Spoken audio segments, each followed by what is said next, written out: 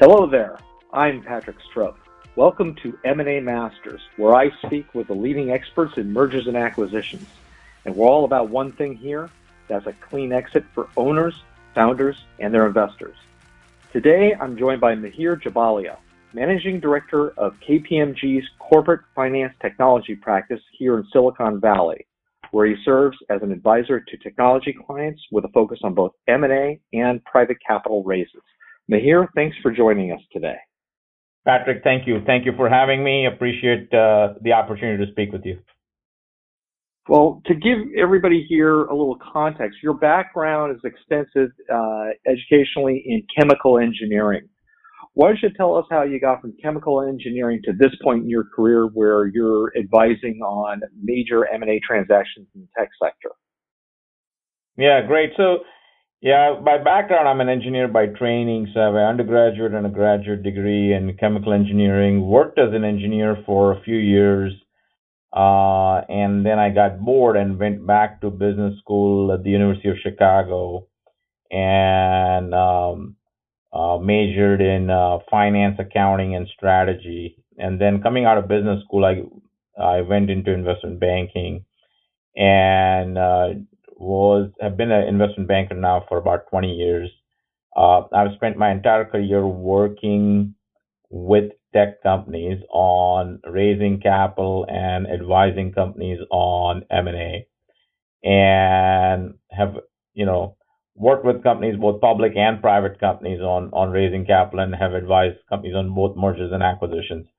But I think the engineering background does come in helpful because I have a understanding of what the companies do in terms of their products, as well as the technical know-how that the founders have or the teams have, and also understanding the markets, understanding the end markets of where these products go.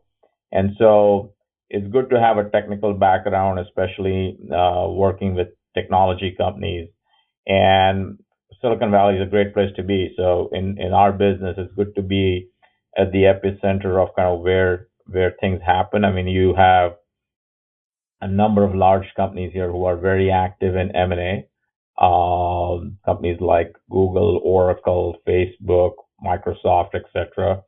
But you also have a fantastic ecosystem here in Silicon Valley where 60% of the venture capital dollars on the planet get invested in the Silicon Valley, San Francisco Bay Area. So there are a lot of new companies that get created here. There's a lot of technical talent, managerial talent, capital available.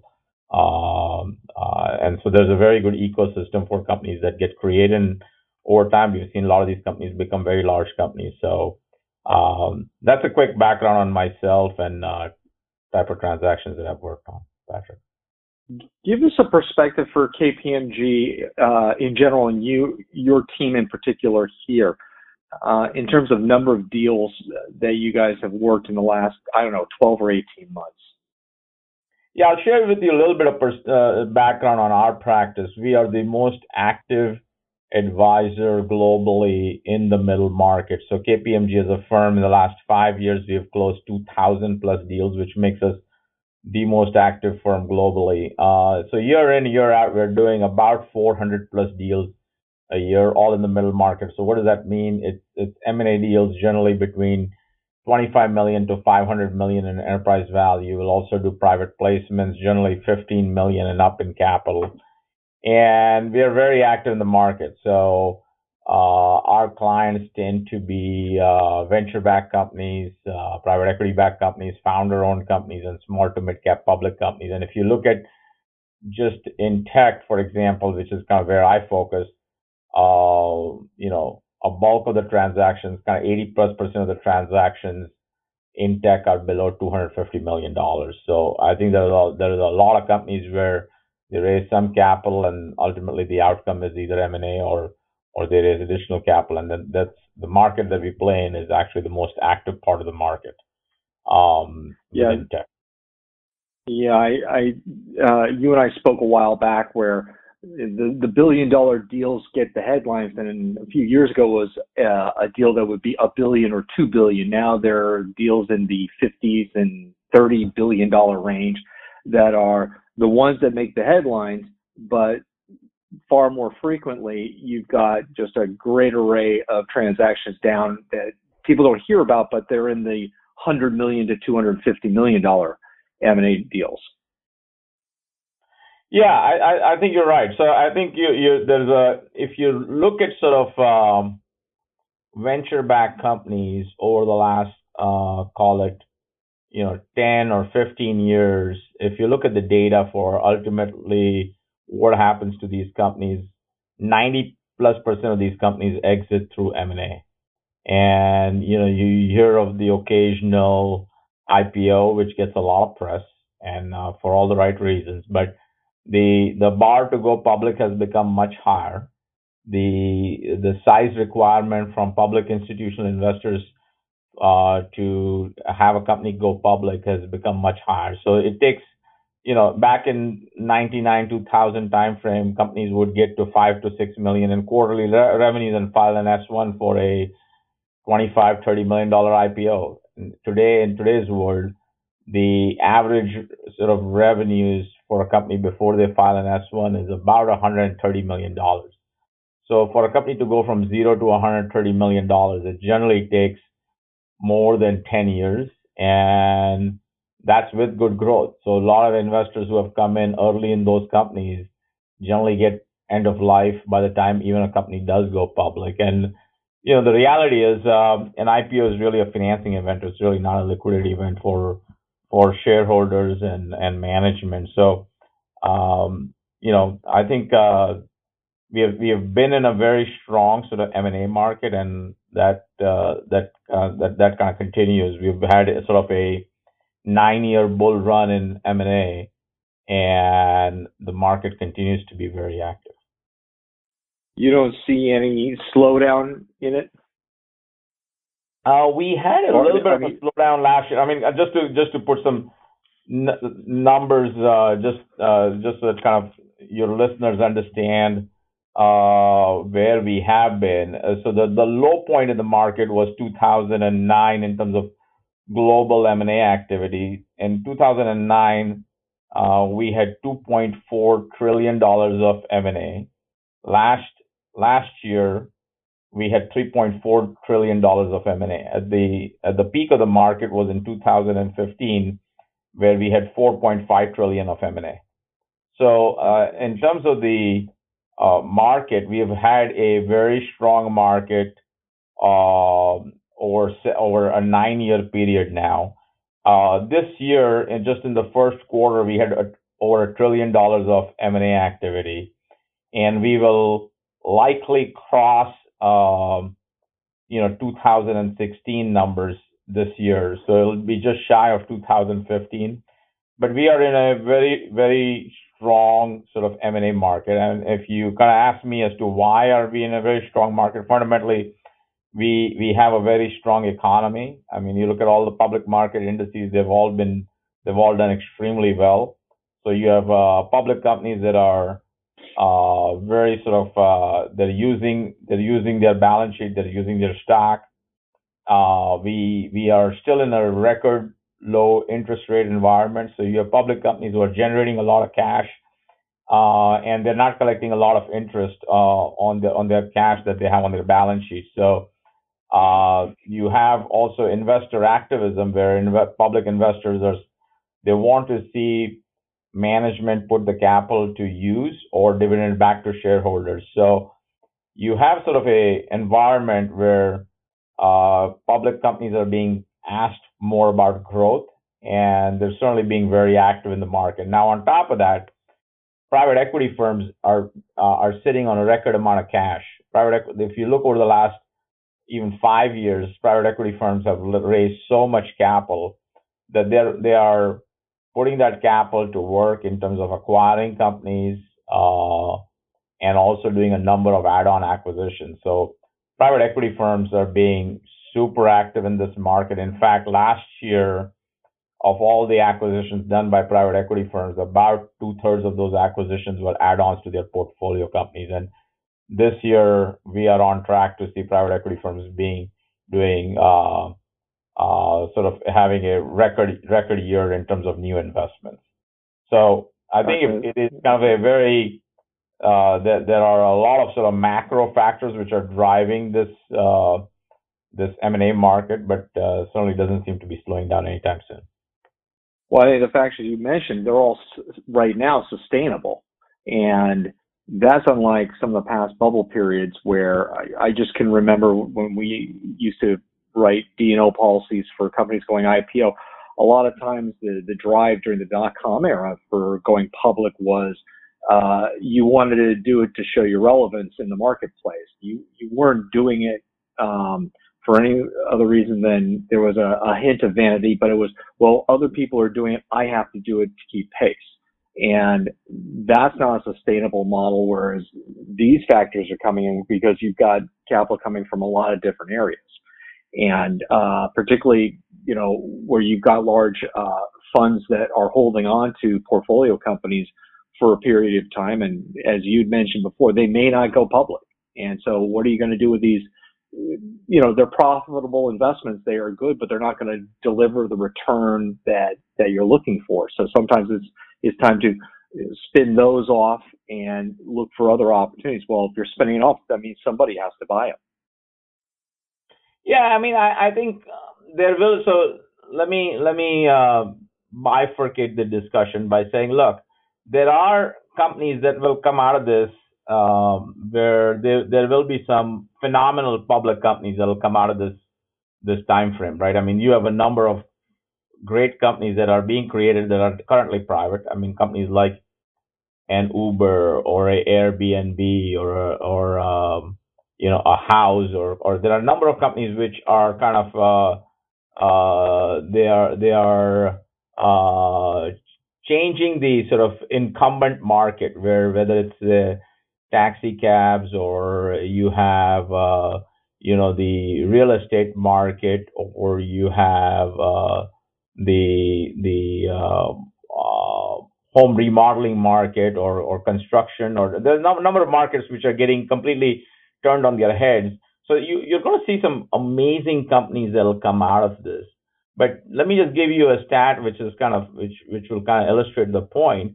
We have 160 plus unicorns still where these companies have raised capital at north of $1 billion of valuation. In the last 10 years, if you look at private companies, only 55 private companies have been sold for north of $1 billion. And so that's about 5.5 transactions a year of north of $1 billion. And so if you look at these companies of 160 plus unicorns, and there's only 5.5 transactions a year of north of $1 billion of private companies, you technically have inventory for over the next 30 years, right? So a lot of these companies are predicated on going public, and some of them absolutely will because they're so big nobody can buy them, like an Uber or a Airbnb, for example. They're just so big. The valuations are so large that they pretty much have to go public. But there are a lot of these companies which are not going to go public, and I think there is going to be for the companies that perform, there's certainly going to be some nice exits through M&A. But for investors are also being very cautious on saying companies need to have a path to being profitable. So investors want to certainly see growth, but also want to have some financial discipline. And I think that's probably the biggest change is you're seeing companies are much bigger, but also have a lot more financial discipline in this market than companies that you saw in the 99, 2000 timeframe. That was one thing that was absolutely a characteristic of the dot-com era was increased burn rates, and they weren't deploying the capital very efficiently. And I completely agree with you there. Another reason for sustainability for successful companies. For your advisory services, if one of our technology clients out there they're building up, at what point would they be considering an M&A transaction where they'd seek out an advisor like you? I think for us, we generally want to see companies where they have 10 million or so in trailing revenues. That's a point where we generally get engaged with clients in terms of helping them on M&A or private placements. Have we taken companies which are slightly smaller than that? Yes, but not too much smaller. But I think that's kind of the bare minimum in terms of type of companies that we get engaged with. I think it's more than the revenues. It's more about A, what is the team like? Is it an all-star team? B, how big is the market? I mean, if you have a big market, it forgives a lot of sins. Hmm. C, is this a company that has a proven product or services in terms of do they have they been able to prove out the business model and been able to sell their products into customers who have bought and have kicked the tires and ultimately deployed the product? And four, ultimately, what is the business model and the financial model? Is it a one-time sale or is there any sort of recurring revenues? I think we kind of dig into all of those things, and there's no sort of one factor, but kind of you look at a company from all these sort of lens and kind of have a point of view as to, is this a company that ultimately is going to be attractive to buyers and or investors, because we take on transactions that we can close. Okay. Well, and you do a high number of them.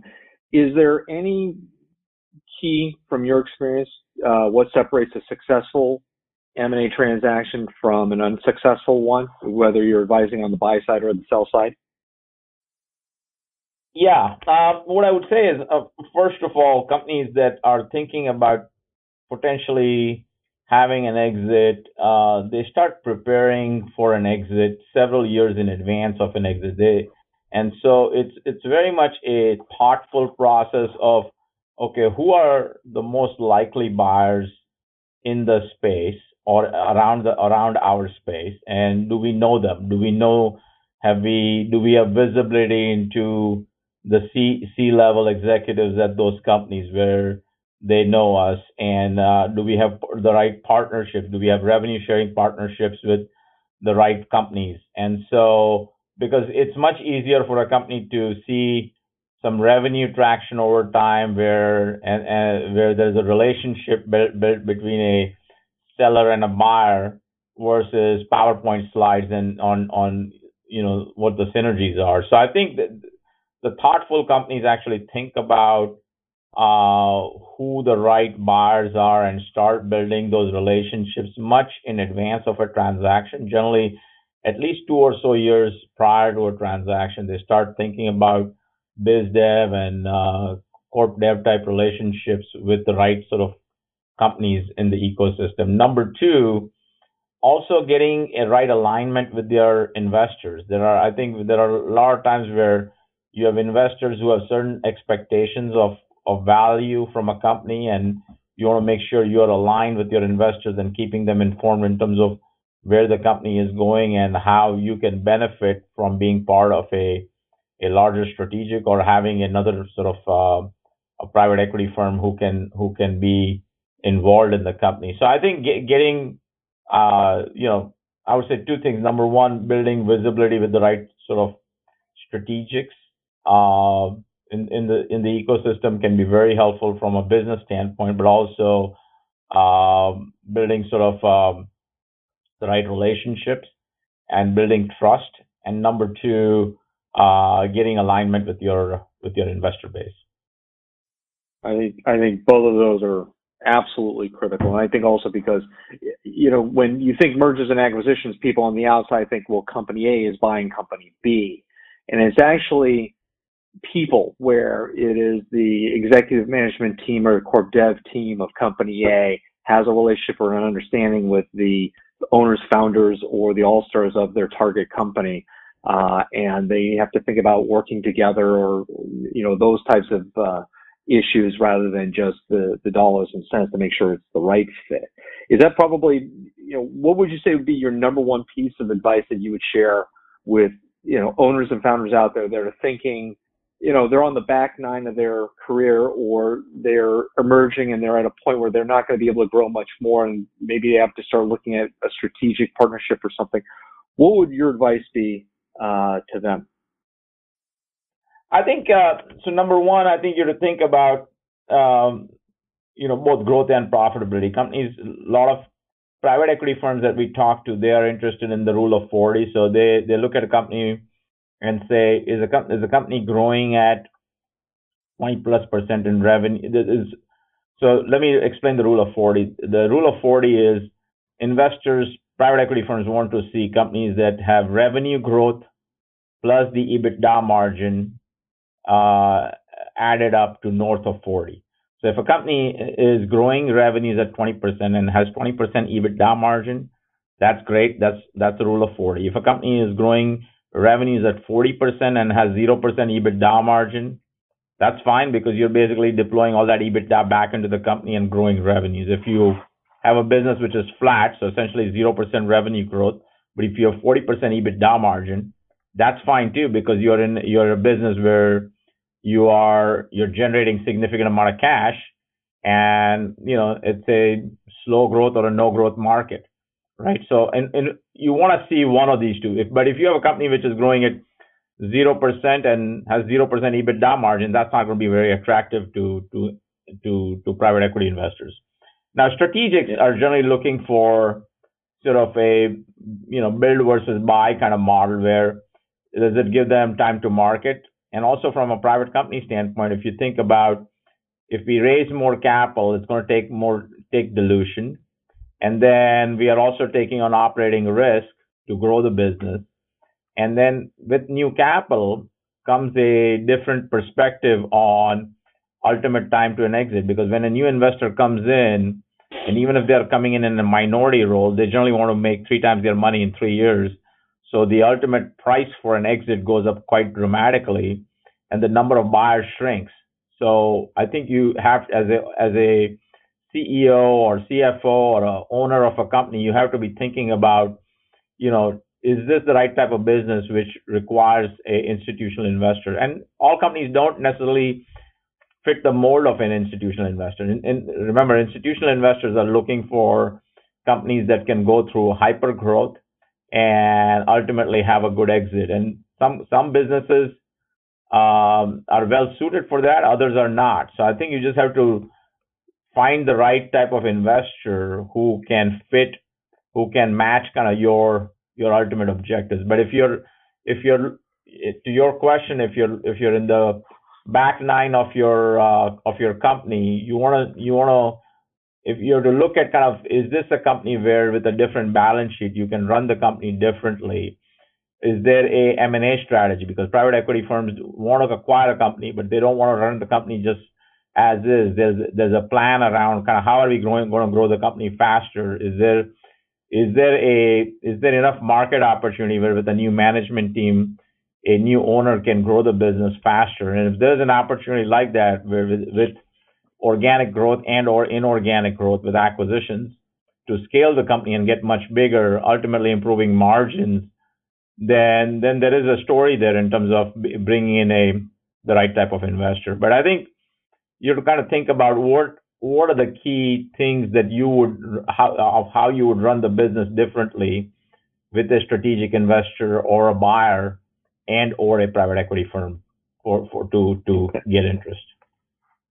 Well, and I would think that, yeah, that's helpful. I think engaging an advisor like you would be step number one in organizing that process and finding, what are the goals, what are the fits, and because you've been involved in so many deals, you, I'm sure, have a lot more options available for them to think about than they could come up with themselves, obviously. And so I think the value that's brought there, in addition to you would then also, throughout the course of your services, you hold their hand and walk them all the way through the process. So it's not just the overall strategy, it's actually execution, correct? Yeah, I would say that hiring good advisors is critical to getting a good outcome. And I think it's hiring good accountants, hiring good lawyers, hiring good bankers. Because you need to have good accountants to have your numbers to be shown in the right way, whether they're audited numbers or reviewed numbers. You need to have good counsel. So having a good lawyer or a law firm is going to be very helpful as you go through an M&A process, because there are a lot of things that will come up during an M&A process where it's important to have good counsel. And number 3, having a banker or an M&A advisor to help you through the process is going to be really critical because generally you're kind of heads down focused on running the business. You want to have an advisor who has reach into strategics in the U.S., outside the U.S., private equity firms, who are the portfolio companies of the private equity firms, and then run a process to maximize valuation and terms, because you want to make sure you are getting in front of the right parties to be able to tell the story to get the interest. I mean, there are so many instances I can tell you over the last even 12 months where, when we talked to companies, they thought, company A, B, and C would be the right buyers. And ultimately there was a company completely out of left field who ended up being the buyer and ultimately was willing to pay the highest value for the business. So, I would certainly having advisors really helps getting a good outcome for the process. Also, at times, these discussions or negotiations do have some friction. So, and it's also good to have sort of a buffer, whether it's your law firm and or your bankers involved in having those hard discussions with your potential buyer, because you may ultimately have to work with them. So that would be my advice in terms of getting your numbers in order before you even start a process, but then also making sure you have good lawyers and bankers to help you through the process. And they certainly should be able to deliver significant value for you in a process. Oh, I couldn't have said that any better myself. The only other add-on I would say to that is, because of your experience in this community, it's a tight community here in Silicon Valley, you can, for your clients, particularly on the sell side, you can parse out and segregate from really good active buyers and others that may just want to kick the tires and, may not necessarily have the best intentions out there, and the really good players in the community versus others that may offer higher valuations, but then the terms are not as favorable. Yep, you got it. Yeah. Well, I'm sure I have to run, so I apologize if I may have to cut it short by a minute or two, but I have a sort of a client call that I need to take, but I really appreciate you setting this up. This has been certainly very helpful, and if there's anything I can do to help, please let me know. Absolutely. Well, thank you very much. Mihir, real quick, just how can our listeners reach you? Yeah, they can reach me by email. It's mjobalia, so MJOBALIA @kpmg.com. I will repeat, MJOBALIA @kpmg.com, or my phone 408-367-2850. Mihir Jobalia of KPMG, thank you very much. Thank you. Take care.